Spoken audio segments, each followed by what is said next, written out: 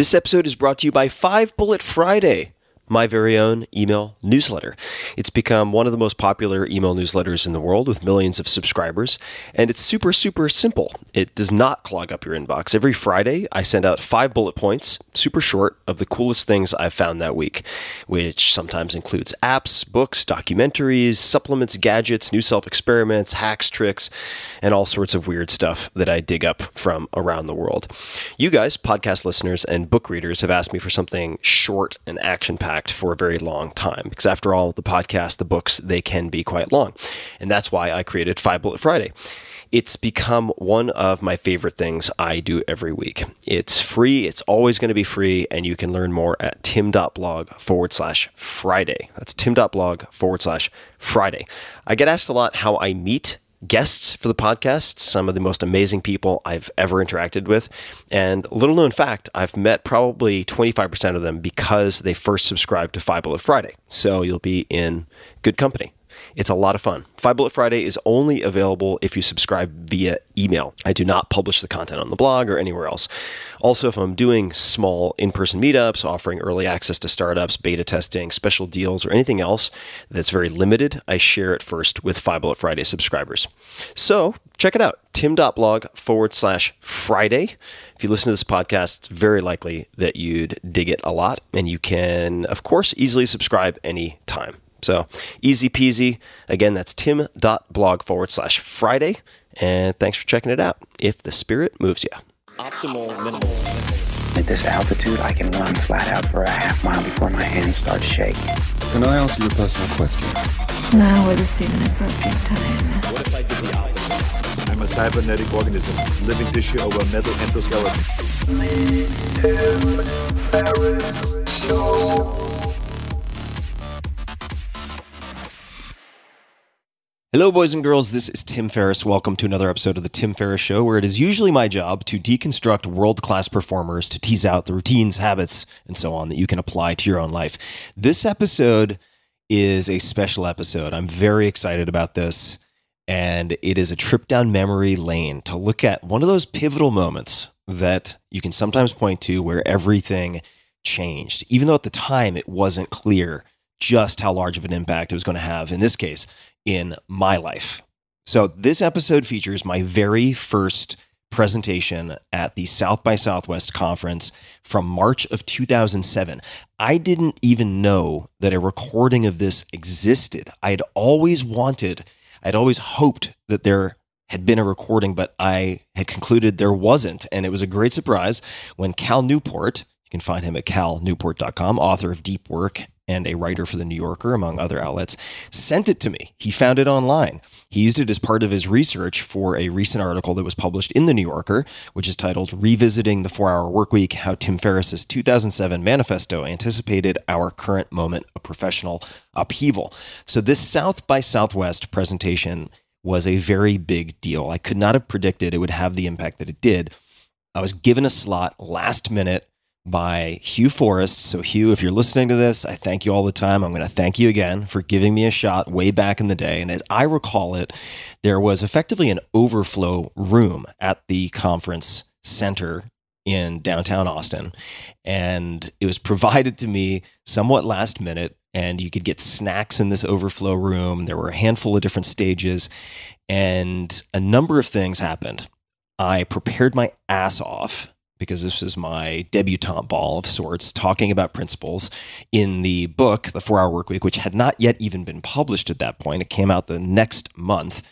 And I stayed with a friend named Jason in Austin. And the way I prepared was by going into his garage. He had, I want to say, 3 Chihuahuas, and they would follow me out. I would go into the garage, and I would present to this empty garage, but including the 3 Chihuahuas. And if I could get them to stop and sit and look at me for an extended period of time, I concluded that some type of presentation, charisma, or God knows what, je ne sais quoi, was working with these canines, because that was the only audience, the only test audience I had to work with.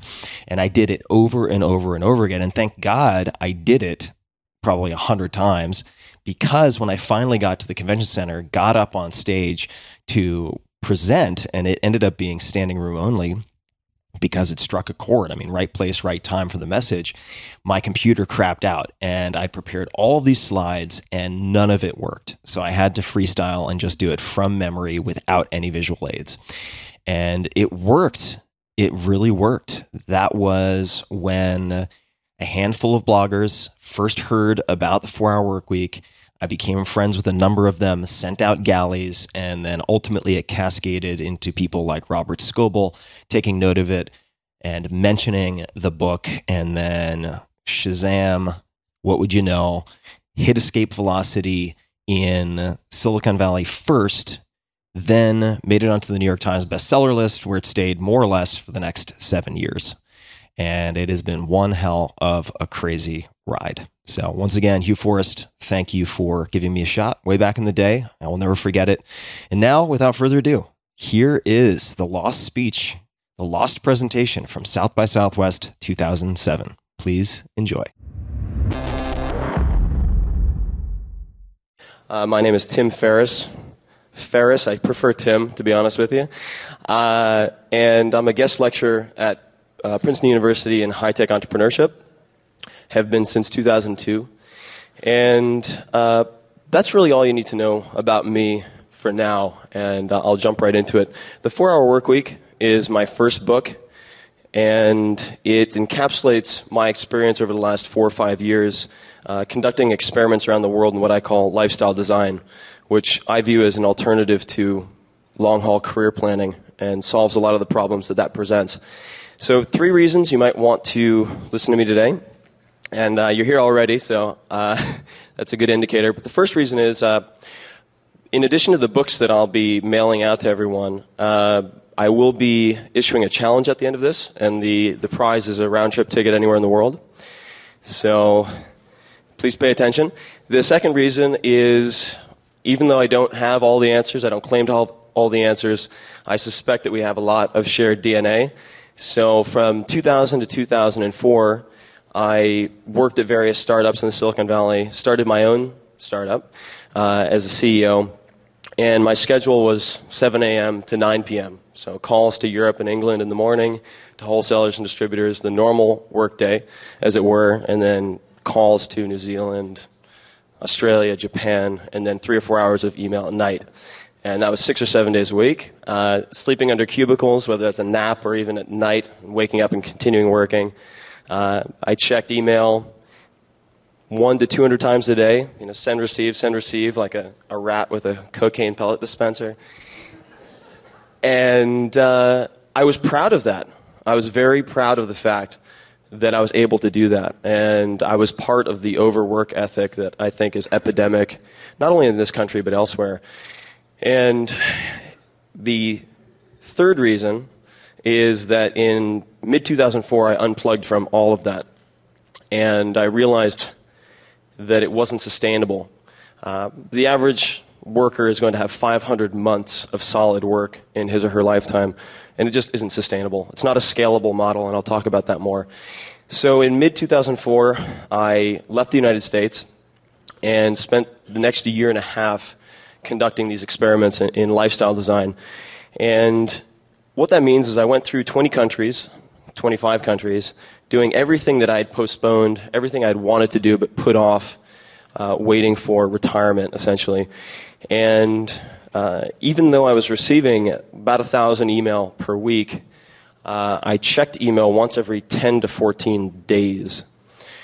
And in the process, was able to actually increase the profit of my company about 40%. So I want to talk about how that was done. And 2 questions to keep in mind as I'm going through this presentation, which I want to keep short because I really want to get to the Q&A because I'm sure there will be a lot of questions. Hopefully there will be. 2 questions. The first is, how do your decisions and priorities change if retirement will never be an option? All right?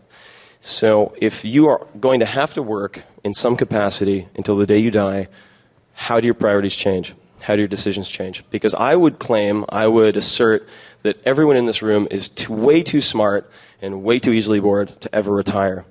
And to give you one example, there's a gentleman who also used to guest lecture at Princeton University named Frank Slattery, very accomplished businessman. acquired more than 130 companies in his tenure at a large corporation. And he retired at one point based on the advice of his doctors because he had had heart surgery. And within 2 days, he woke up at 5 in the morning and was putting on his suit and his tie, and his wife said, "What are you doing?" He said, "I'm going out to start another company." He was unable to fill that void that he had created after removing work as his identity. And that's something we really want to avoid. The reason he doesn't speak at Princeton anymore is because he had quadruple bypass surgery, and he can't do that. All right? So what if retirement isn't an option? That's question one. Question two is, let's say you get what you want in the game that you're playing. Let's say that you get 10% more customers, you get 10% more email, 10% more phone calls every month indefinitely. Is your business scalable? Is your career scalable? And most important, is your lifestyle scalable? And if it isn't, when are you going to become a bottleneck? And when are you going to face imminent meltdown? So, I have a 745 slide presentation I'd like to go through. I'm just kidding. I'm not going to spend much time on the problem. Everyone here knows what the problem is, whether that's time famine or, worse yet, some sense of boredom, doing something that is tolerably uninteresting. So let me just jump through this real quickly. So I want to show you sort of the before and after in my case, and I'm sure some of you will be able to identify with this. So this is the, oh boy, here we go, tech support, first thing in the morning. I wasn't going to use PowerPoint because I hate PowerPoint, but I wanted to give you a few very basic, there we go. So I'll let you read this. I don't want to read it for you, but let's see. Okay, guys, you know what? Forget PowerPoint. No, that's okay. I'll save you the trouble, and I'll try to do my sort of dramatic reenactment of what those cartoons were supposed to accomplish. So the first one said, "Hi, my name is Barry. I check email 200 to 300 times per day," and it was in a support group. And I'm sure most of you at some point have felt that way. And then the after was also from the New Yorker, and it was a photo of a guy, an executive, on his desk. He has a phone to his head, and he's saying, no, Thursday doesn't work for me. How about never? Does never work for you? And that's where I would like to get all of you at some point. And then the last slide was an encapsulation of what I view as the biggest problem. And it was a quote by Robert Frost, which was, "If you work faithfully 8 hours a day, one day you can become the boss and work 12 hours a day." Are you in a game worth winning? And is it scalable? I'll come back to this. So what I'm going to do is run through just a few of the principles, the commonalities I found among people who are able to really design ideal lifestyles for themselves. And that entails controlling 3 currencies in order of importance: time, non-renewable, income, and mobility. And the structure that I'm going to go through is definition, elimination, automation, and then liberation. And when I look back on my own experience, I really followed that process, and it is repeatable. And I'll give you one key concept from each, illustrate it, and then tell you exactly how you can use it as soon as you leave this presentation. So jumping into definition. Definition really entails determining what it is that you want to create from a lifestyle standpoint and how much that costs. What are the financial realities of designing an ideal lifestyle? And that requires, first and foremost, defining not only what you want, but actually, again, in order of importance, what you want to do, what you want to be, and what you want to have. I'm not going to go into too much detail here, but define also entails determining what portion of your efforts are producing the results that you want. And I just want to give one example of the 80-20 principle and how that can be applied. Some of you may be familiar with it. It's also called Pareto's principle. The 80-20 principle dictates that 20% of your actions, 20% of your inputs will produce 80% of your desired results. 20% of the people will produce 80% of the results. So looking back at my own history to give you an example of how dramatically a quantitative analysis using the 80-20 can be, In mid-2004, again, when I reached my threshold, essentially, I had approximately 120 wholesale customers. And the company I started was a sports nutrition company, handling everything from design to manufacturing to distribution through about 15 countries. And of these 120 wholesale customers, I realized that 5 of them were contributing about 95% of my profit. And because I felt as though I needed to be active from 9 to 5, I was creating activities for myself to fill that time. And the remaining 115 were only contributing about 5%, but I was spending all of my time chasing them. So what did I do? I took all of those non-productive customers and put them on a holding pattern, which meant that they could place orders, but I would not contact them by email or phone. I would not chase them. Not only that, but I would make it actually more difficult for them to order. Now, why would I want to do this? And what I did is I required them to actually print out, fill in a form, and fax it to me as opposed to making phone or email orders. I did this to filter my customers, so I would have low-maintenance customers. Because what you're after is not more customers necessarily, but more income. And then I focused on taking those 5 most productive customers who never complained, always paid on time, never required any management, finding the commonalities and duplicating them. So in the process, I was able to cut my time down from about 60 hours per week with the wholesale accounts to about 2 hours per week. And was able to increase profit from that wholesale division about 20% within the first 2 weeks, just with one additional large profile customer. And you can apply this not only to customer base, you can apply it to your suppliers, you can apply it to your personal activities. So you need to do a time audit, just as though you would determine where you're consuming calories when you're on a diet. You need to know what those sources are. So really sit down and see how you're spending your time. And the question you need to ask yourself, there are really 2 questions. The first is, what 20% of my activities are producing the 80% of what I'm trying to accomplish? And you really want to ruthlessly eliminate everything else possible. And some of those things will be minimally important, but they're not important enough to spend your time on. Focus on duplicating your points of strength and what's really producing results. The second question is, what 20% of my activities, of the people I'm involved with, are producing 80% of what I don't want? And you may want to actually eliminate those before anything else. In my particular case, I noticed of those 5 wholesale customers who were making a huge contribution to my profit, 2 of them were professional ball breakers. So we're faced with a dilemma here. And that is, they're contributing quite a bit of money, but there was a huge negative carryover. I took their insults, their browbeating, and it carried over into my personal life. Just had a lot of anger and anxiety with me at almost all times because of this. So I fired those 2 customers. And I would encourage everyone to fire more customers. And the way I did that was I sent them an email, both of them, and I said, unfortunately, it doesn't seem as though our work styles are compatible. I would love to continue working with you if the following conditions are met. No insults, no profanity. If that's the case, look forward to working with you. If not, best of luck. Take care. Tim Ferriss. One of them left, never to be heard from again.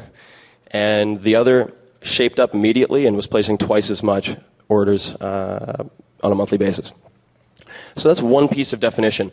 Another principle that I'll let you do a little bit of homework on yourself that I can't go into too much detail here is called Parkinson's Law. And Parkinson's Law was introduced to me by Ed Hsiao, who was my professor at Princeton before I came back to speak at his class.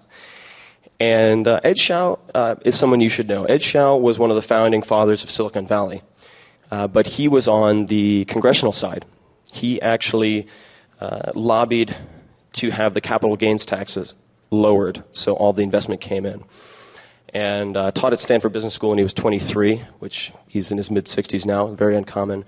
In any case, one of his guiding principles in life had been Parkinson's Law.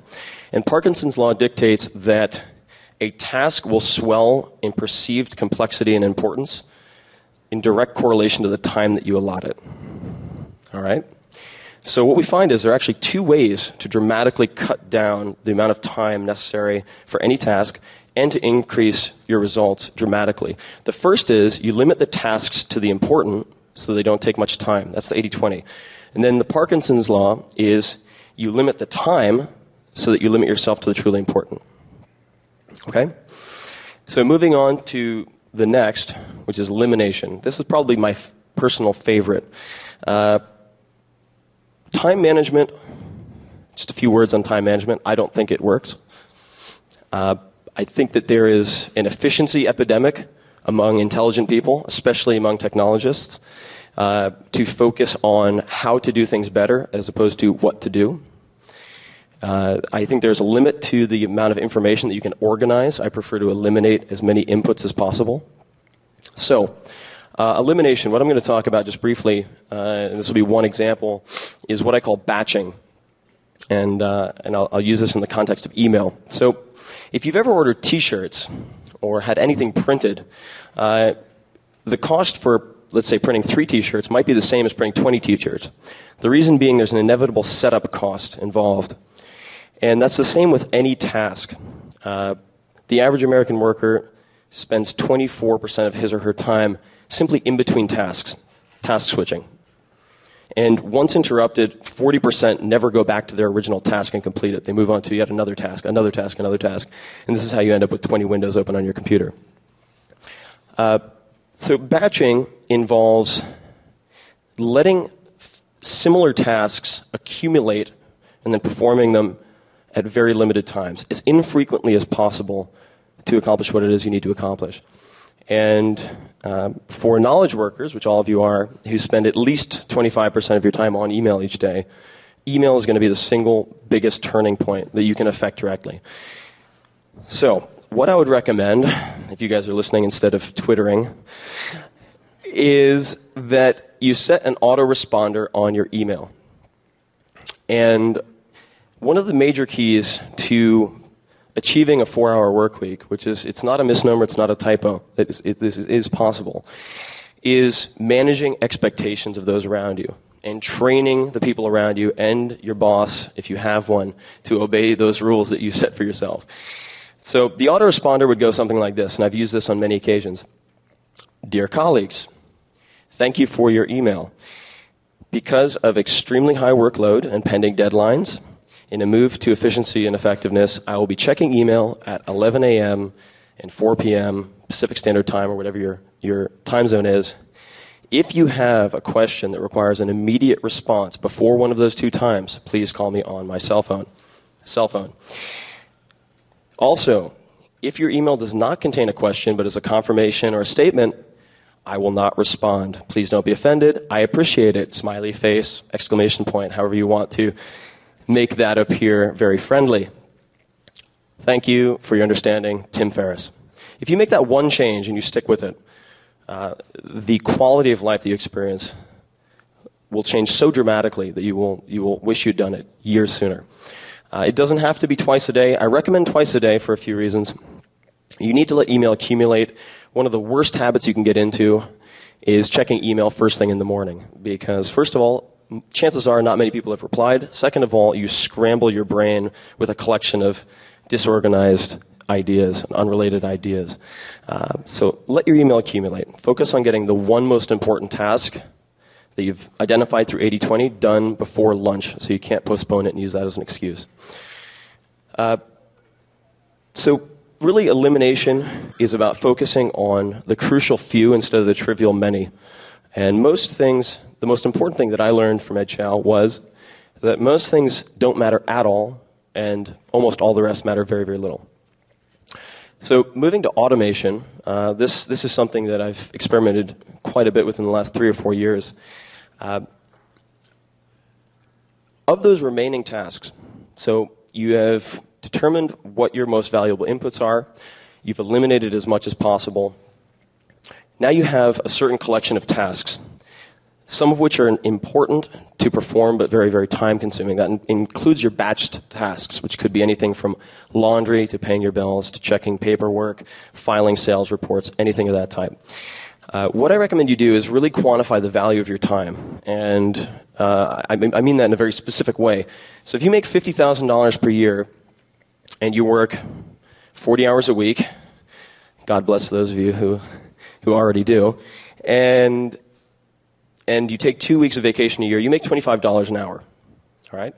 What I would recommend is that you outsource anything that can be done for less than $25 an hour. Now, there's certain tax mathematics that you would want to work into that, so let's just say $15 an hour. Anyone that you can pay to perform a task for you for less than $15 an hour, you should assign those tasks to them. So as a personal example, I have an army of about 25 Indian MBAs in Bangalore who essentially run my life for me. And they cost $4 an hour. And there are a number of advantages to this. Number one is it removes the excuse, the ability for you to create crap tasks for yourself that are time-consuming. You don't have any excuse anymore. The second is they can work while you sleep, which is nice. So any type of internet research, any type of spreadsheets, almost any type of work can be outsourced. I have one friend who I interviewed for this book who had a favorite pair of jeans. He'd had these jeans for 5 years. They were worn in just perfectly. He had the little wallet outline. He couldn't get a replacement for these jeans, but he ripped them right down the groin. Not good to wear around. And he sent these jeans to his group of professional virtual assistants in India, and they had them replicated. He had people his size wearing them, putting a wallet in, replicating the jeans exactly. And if you go to 4hourworkweek.com, there's a sample of outsourcing life, the chapter, and there's a bit by A.J. Jacobs, who's the editor-at-large of Esquire. It's hysterical, absolutely hysterical. But this alone has saved me an immense amount of time. And so automation, thinking in terms of rules that you can set for yourself as opposed to responding in a culture of urgency. Okay, the last piece is liberation. And this is a two-part portion. The first element of liberation is creating mobility. So mobility, if you recall, is the third ingredient, the third currency of ideal lifestyle design. And for entrepreneurs, how many people are entrepreneurs in the audience as opposed to employees? Okay. How many people are employees or have their time set by someone else? Okay. So entrepreneurs have the hardest time with automation because they fear giving up control. I'm an awful micromanager. This took me a long time to learn. For employees, on the other hand, they tend to fear taking control. So liberation, from a mobility standpoint, getting out of the office is very intimidating for them. Before you can automate fully or eliminate as an employee, you have to get out of the office, at least part-time, because if you're only working 2 hours a day but you're still stuck in the office, that's no fun at all. You just end up surfing the web all day, which honestly is overrated in my opinion. So there are a couple of approaches to doing this. It can be pulled off, and it can be pulled off very, very, very, very well. One key principle in doing this and almost anything else in life is not asking for permission or tripping over chairs, but begging for forgiveness. So I'll give you a very good example. There's a case study that I did with a gentleman. He's early 40s. Lifetime employee at, we'll say, HP. It's actually a company much closer to Austin. And he's a lifetime careerist. He has no desire to start his own company. He does not have the risk tolerance for it. There was a problem, though. 2 years ago, he met a wonderful woman and he wanted to propose. The problem was she lived 5,000 miles away in China. And he had actually met her on a tech support call that they'd made to a client base in China. So he used what I call the hourglass approach to earning his mobility. What he did is he created an emergency that would take him out of the office for 2 weeks. He said, I'm really sorry, this is the situation. I have a family emergency, or I need to install my DSL, whatever your excuse might be. I need to take 2 weeks out of the office. I recognize that I need to continue working. I don't want to take vacation days. This is how I propose we do it. Notice, this isn't a can I do, this is I need to do, how will we do it? And he took those 2 weeks. Beforehand, I should note, he worked each Saturday for about 3 weeks to make sure that all the communications worked, that he could actually work remotely and he had the discipline to do so. Then he took 2 weeks and he went to China. And he had all of his support calls routed to his fiance's phone. No one was the wiser. And between proposing and eating pig face or whatever he did on that side of the world, they do eat pig face. I lived there for 6 months. He was able to perfect his approach to working remotely. When he came back, okay, it's called the hourglass approach because you start with a large period outside the office, you come back in, and then you balloon back out. So he came back to the office, he said, this is what happened. My productivity was twice as high, and he had all of the data that he had gathered along the way. This number of extra billable hours, this number of clients contacted, this many projects completed. And he was able to really demonstrate the data to support what he was suggesting, which was 1 day remote per week. That's all I want, 1 day remote per week. You can always change your mind, which is called the puppy dog close. You know, just take the dog home. See what you think. You can bring him back. Make it reversible. If you propose a permanent change, your boss is going to say no. Just 1 day per week. Let's try it out. This is what I found. I think I would be much more productive. And even suggest a day in the middle of the week to start, because it won't appear like you're trying to get a 3-day weekend. And the boss will be more open to that. And then, over time, you make yourself less and less productive at work and more productive remotely, until you get back to whatever degree of mobility you want in your life. And there are many examples that I could give you of this, but it is very, very possible within an employment situation. The second part of liberation, which I don't have too much time to go into today because I want to get to the Q&A, is taking advantage of the time that you create. So, if I only had more time, and then you have this glut of time, the question of what to do with it is a lot harder to answer than you might think. Because spending a week on the beach, that's enough. You'll rub cocoa butter on your belly for about 5 days, and you'll be so bored you'll want to poke bicycle spokes through your eyes. It's not a long-term career post whatever it is you're doing now. So, just to give you a personal example, the first day that I left the country. So, how did I begin my lifestyle design experiments?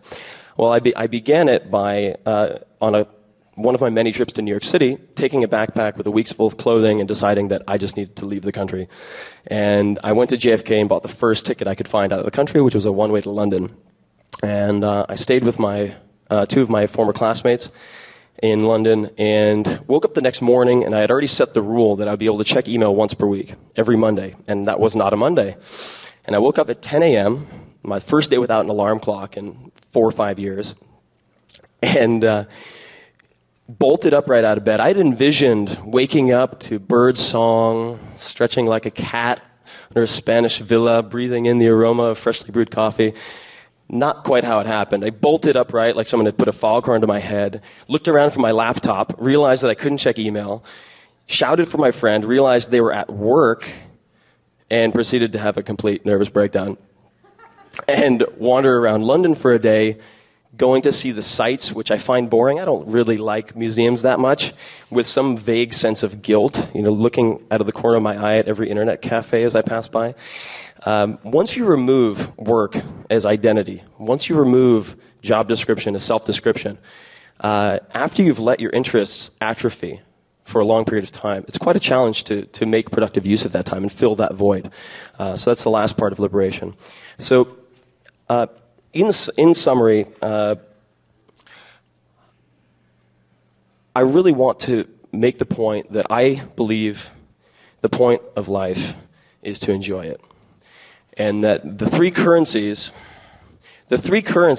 time, income, and mobility, are vehicles to achieving that. They're not ends in and of themselves. And I hope that this presentation, at the very least, really my ideal outcome is to catalyze a severe national backlash against information overload and this culture of immediacy. Because life doesn't improve necessarily with Twitter and dodgeball and 24-hour access. Having other people wait for you is a symbol of power. all right? And you need to train people to do that. I was recently in Florianopolis, Brazil, learning to surf, and beautiful place, I recommend it. A lot safer than Rio. And I was going through the airport on my way back to the U.S., and there was a huge 20-foot advertisement, and it was for a BlackBerry, a brand new BlackBerry model in Brazil, and the title was, "Now your email can find you anywhere in the world." And that's my idea of hell. I really encourage you to focus on the critical few and ignore the trivial many. And it's possible to do that within the confines of being an employee. So I want to open it up to Q&A, and then I'll issue the challenge that I promised everyone, for which the prize is a round trip anywhere in the world. I'm going to open it up to Q&A, and I don't want to take up any more time. So please, go ahead. Yeah, great presentation, by the way. I wish I had the stones to fire 80% of our clients. And the reason I don't is because we built up, I own an interactive design agency, and we've built up a really good reputation in our region, and we depend on word of mouth. How do you fire 80% of your clients without building bad will within the community? No, that's a very good question. Fire is a strong word. And what it comes back to is when you start a company, your objectives are often very, very clear. I'm starting this business because I want to be more independent. I'm starting this business because I want to control my time. I'm starting this business because I want to be respected in community X. It's very easy to lose sight of that and focus on the insidious quarter-by-quarter growth mentality. I don't think indefinite growth is a smart or healthy thing in business or personal life. So how do you fire them? First of all, you need to do an analysis. It might not be 80-20. It could be 50-50. Usually it's actually more 95-5. Really all I'm encouraging you to do is focus on filtering your clients so you have low-maintenance clients who fit your ideal profile. And it's possible to do that. Just to give you an example. So I have a distribution through about 15 countries with our products, and 200 to 400 people work on the entire supply chain and distribution at any given time, whom I pay. And I was able to fire. Fire isn't really the correct term. In my case, I was more or less ignoring them, unless they had something pending. And honestly, if you just take that one step, you're not going to create any bad will. Because if they have a request, you'll answer that request. But I'm not calling my 120 customers every day to see how they're doing, because it just isn't a good use of my time, and it's not necessary. When somebody calls me, like my real estate broker who sold me my last house, he calls me every 3 weeks. "Hey, how you doing?" "I'm fine. How are you?" "Yeah, just calling to see how you're doing." "Okay, I'm in the middle of lunch. I'll talk to you never again." That's all I'm recommending. So it doesn't have to be as strong as saying, "You know what, you're wasting a lot of our time. We have more important people to deal with. Please never call us again." It's just a matter of not creating activities, so just contacting them that you really don't need to create. All right, Tim, so you have a team of Indian MBAs who run the details. What happens when they read your book? That's a good question. I've thought about this. I'm kind of concerned that they're going to come out with a 2-hour work week. No, well, here's the thing, is hiring the Indian MBAs is an example of something that I'm quite fond of, which I call geo-arbitrage, or geo-arb. So how do you take advantage of currency differences and changing economic conditions to really get the most bang for your buck and create the ideal lifestyle? When Estonia is cheaper than India, I'm going to go to India. And right now, India, they can't really outsource to anybody else. I mean, they could try, but they're going to have trouble beating the rates they're already offering me. But it's a fair question. I was wondering about meetings. So do you like have rules set up for running efficient meetings, or do you just patch them through to Bangalore? Like, but you know what I mean? Like, I do. Okay, so no, that's a very good question. I should say that my entire company is a virtual architecture at this point. I shifted everything in the process of decreasing my hours to a virtual architecture. So I've actually, in 6 years, never met any of the main people that I work with. Now, that having been said, just general rules for meetings. The first thing is you shouldn't have a meeting to decide what the problem is. You should have a meeting to solve that problem. So whenever someone contacts me, I've had fewer than 10 in-person meetings in the last 5 years probably, and very few conference calls. So a couple of things. Keep them very, very short. None of my conference calls or meetings run more than 30 minutes. Define the problem in advance. So if someone says, hey, let's jump on the phone to hash things out, I say, great. Send me an agenda. What are the topics you want to cover? What are the questions that you have for me? Because I want to prepare, and I never have conference calls without preparing. And the second thing is define an end time. So it's very, very common to plan meetings. Okay, we'll have a meeting at 11 o'clock, and before you know it, holy crap, it's gone to 2 p.m., and I haven't had anything accomplished today. So those will be my two main recommendations. But there's a quote by Dave Barry who says that in corporate America it's popular to have meetings because they can't actually masturbate. And I tend to agree with that. But no, it's a good question. Thanks. Hi. I think I have two questions. I'm not sure if I want to ask the second. But the first is about transparency. And I have a production assistant. She's actually fantastic. And she's taken over a lot of work for me. And at this point, I've put my clients directly in contact with her. So they CC me and her on their requests. And that works out okay. And I'm just wondering how you handle that sort of actually Amy does that kind of thing. I'm completely transparent. If you send an email, if you want to see a good autoresponder, send an email to timothy@brainquicken.com. That's one of the products that I'm involved with. And it's very clear. It says, I'm often traveling for business. It could be 7 to 10 days before I return your email. In the meantime, here are the following people, the following links, the following resources that should answer almost any question you could possibly have.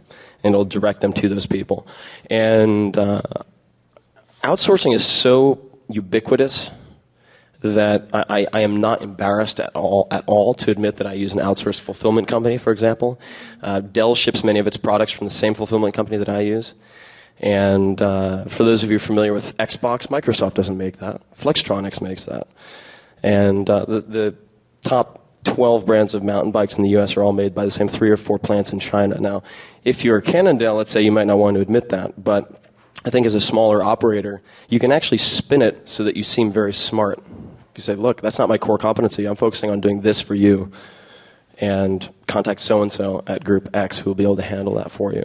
So I'm completely transparent, 100%. Okay, so just to continue with that, then how do you deal with, say, in my case, I want to increase the rate that I charge this client. Mm-hmm. So how do you pawn it off to a subordinate while charging them more? Yeah. Well, I'll tell you what my PR firm did to me. They say, no, when you hire us, you're not just working with me, you're working with our team. And we're bringing on the breast and brightest. My goodness, where's my mind? I'm sorry. So that's how I would approach it. You're recruiting a team instead of just me. Hello. So with your email autoresponder, it says if you send a statement, don't expect really to hear back, which makes sense efficiency-wise. But then what do you say for relationship management? I mean, do you think relationship management borders on the real estate guy calling you being like, hey, how's it going? Is that? I will, as far as relationship management goes, I believe there are very few relationships that are the critical relationships. That doesn't mean that you're rude to other people, but I think that email has reached a critical mass where people are now ignoring email. If you want your congressman to respond to you, you send them a handwritten letter. It's almost come full circle. So email, I think people expect a certain degree of I wouldn't say coldness, but sort of brisk efficiency in email. And there was a great panel yesterday on the entirety of email, and I can talk to anybody more about that later. But for relationship management, I call people on the phone when I have something interesting or important to tell them or ask them. And I also help my clients who are important to me as opposed to just checking up to see how they are. So I will actively look within all of my contacts to see if I can make introductions between my most important clients. I have one of my partner companies is a $70 million company, and they're trying to liquidate some of their company to create working cash for the founders, and I introduced them to a private equity manager. And those are the types of things that I handle by phone call, very infrequently, so that when you do call them, they know it's important, they pay attention, they don't ignore you. I was just messing with you last time, man. I have a real question this time. You said that you should eliminate what's not important and focus on what's important, which is obviously great advice. I give it to people a lot too. But what people always ask me is, how do you figure out what's important and what's not important? You know? No, it's an excellent question, and it's something I like to talk about, so thanks for bringing it up.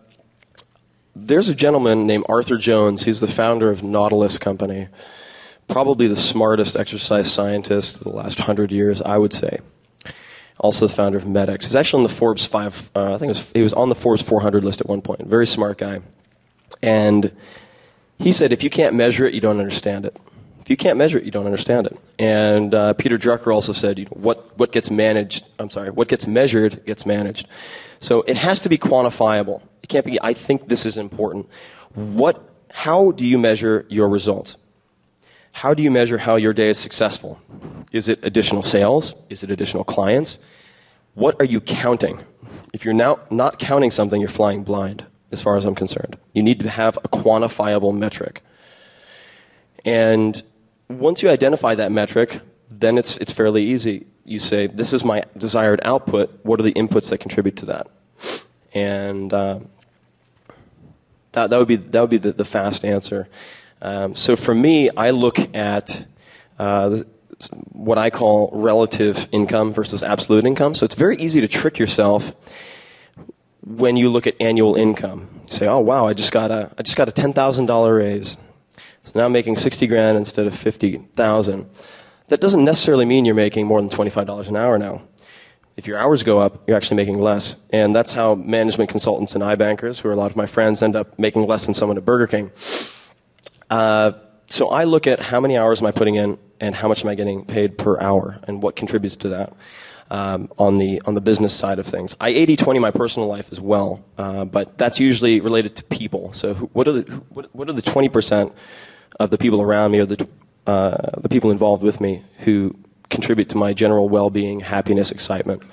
And I'm pretty ruthless with my social encounters too. If you really want a scalable life and you want to achieve what it is that you've set in front of yourself in your personal and business life, you have to be very ruthless with that type of elimination. So quantifiable metrics. You need to identify what your desired output is. Sorry to ask so many questions. This one's kind of, I don't know if I should ask it, but would you take me on as an intern? Sure. I'll give you $4.50 an hour. Well, it's only 4 hours a week, right? Well, see, my work week is 4 hours a week because I make your week 300 hours per week. I meant a mentorship, actually. Okay, yeah. No, let's talk about it. Let's talk about it. No, if anybody's interested in being involved with the book launch, it's going to be a very, very exciting time. So please let me know. Yeah, absolutely. Let's talk. And then maybe I'm cutting to your punchline or something, but you mentioned you could get a flight anywhere for free. Yes. Okay. So here's. Wait, but you had a technique for doing it, or is this a challenge? It's no. I'll tell you exactly what it is. But first, I want to see if we have there might be a question behind you. A quick question. You mentioned certainly with your knowledge and experience, you certainly leverage that in life. But are there any other tools that you leverage? Like, you said you don't really like time management, but there's like calendar and planners and PDAs and any other tools besides the knowledge and experience. Sure. No, that's a good question. Hold on a second. I'm going to dazzle you guys with my technological sophistication. Hold on a second.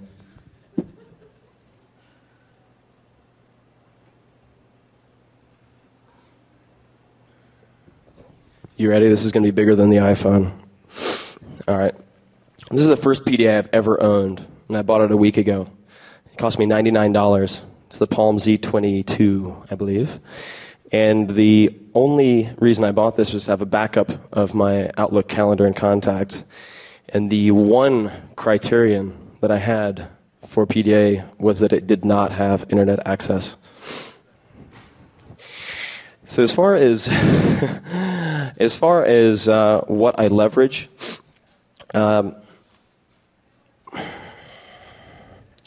I think the most important skill that you can develop is the ability to deal make and negotiate. Doesn't matter if you're a technologist, doesn't matter if you're an employee. You're going to have to create the win-win situations, or the perception of win-win situations, to get anything that you want. Because the default answer to anything that you ask for is going to be no. So how do you work from that position? So I would encourage everyone to become a student of creative deal structuring and negotiation. I think that that's the most valuable skill set you can develop that lends itself to every other. So I think that, like, I'm hearing that you're saying, like, being connected and constantly being interrupted, and a lot of that really, like, distracts you from the things that are really important, because all those small things make you feel important in that moment. So that's like crack. And, like, everyone in this room is probably, like, twittering and, like, you know, feeling important, reading their Twitters or writing something. So how do you have any advice on, like, getting off that crack? Sure. So I'll tell you a very brief story. I don't know how much time I have, but I'll just keep on talking until someone kicks me off. So I went to a friend's birthday party a few months ago, and there were about 20 people there, and there was a little bucket of cupcakes. And I ate about 12 cupcakes because it was a Saturday, and Saturday is my off day where I'm allowed to eat anything I want. And so everyone was staring at me and really thought I was a strange creature. But I sat down next to one guy who had about 12 glasses of wine, so I felt we were, you know, with my insulin levels and his blood alcohol levels, we were about at the same comprehension level. And we got to talking, and he asked me the question everyone asks me, which is, what do you do? And I don't have a good answer to that, because what I do with my time and what I do for income are two very different things. So whatever I say, I end up either sounding like a pathological liar or a drug dealer, which I'm not a pathological liar. I suppose I am a drug dealer to some extent.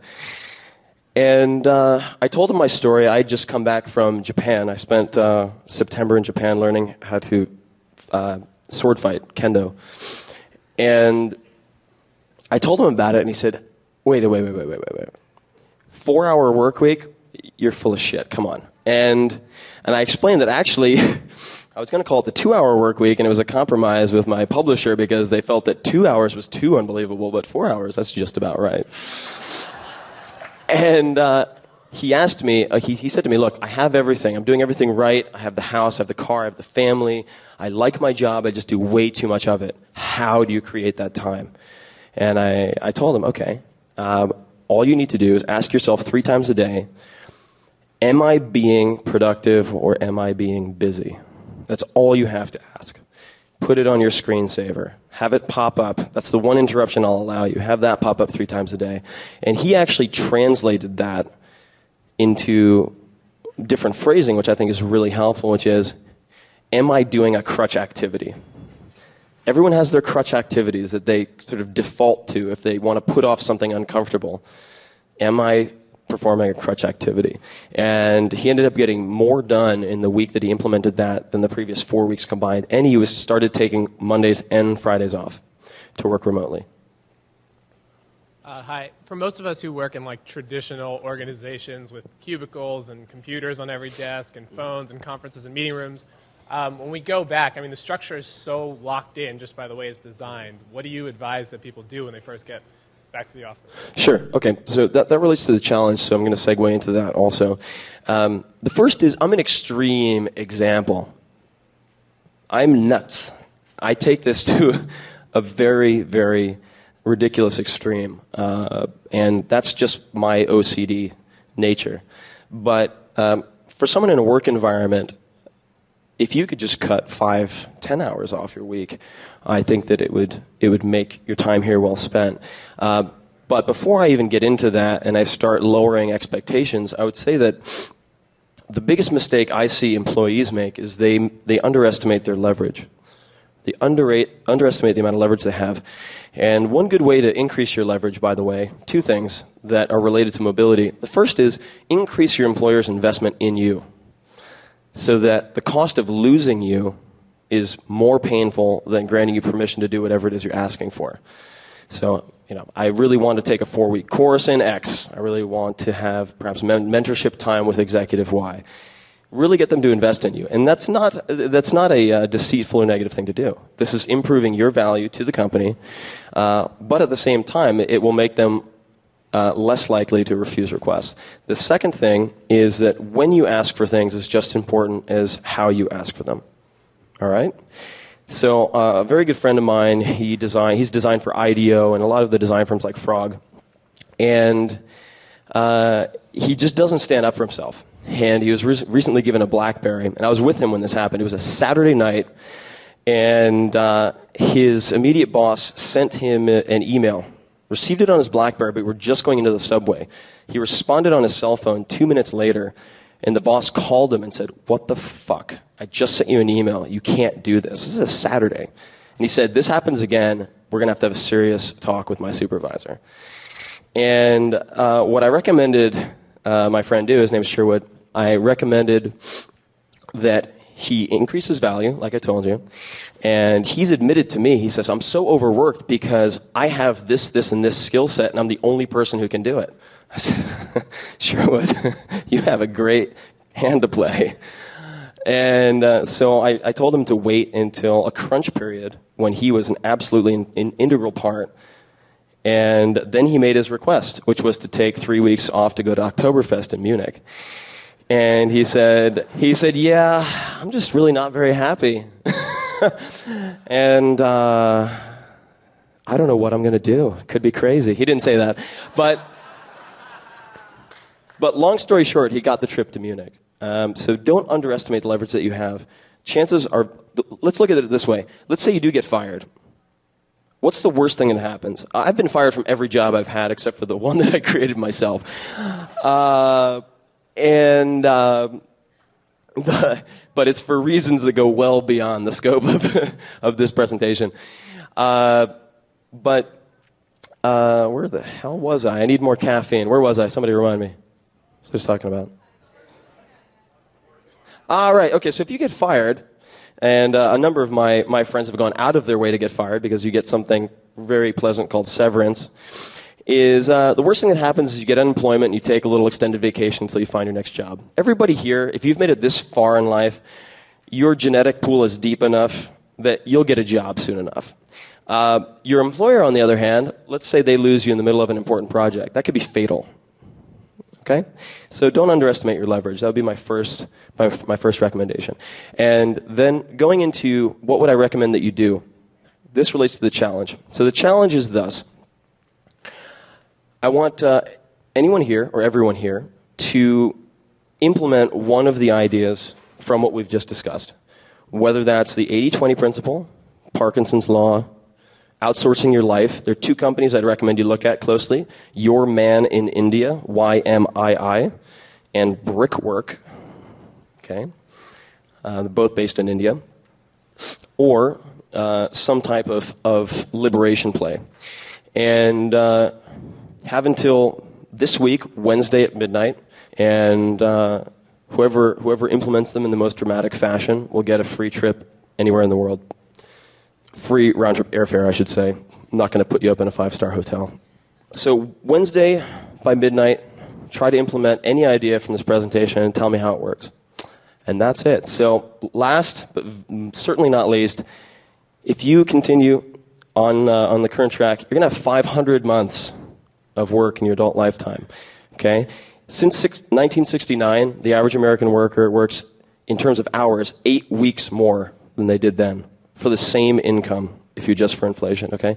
So slow down, take a look at what you're doing. There's no rush, okay? So thank you all very much for coming, and I hope you enjoyed it.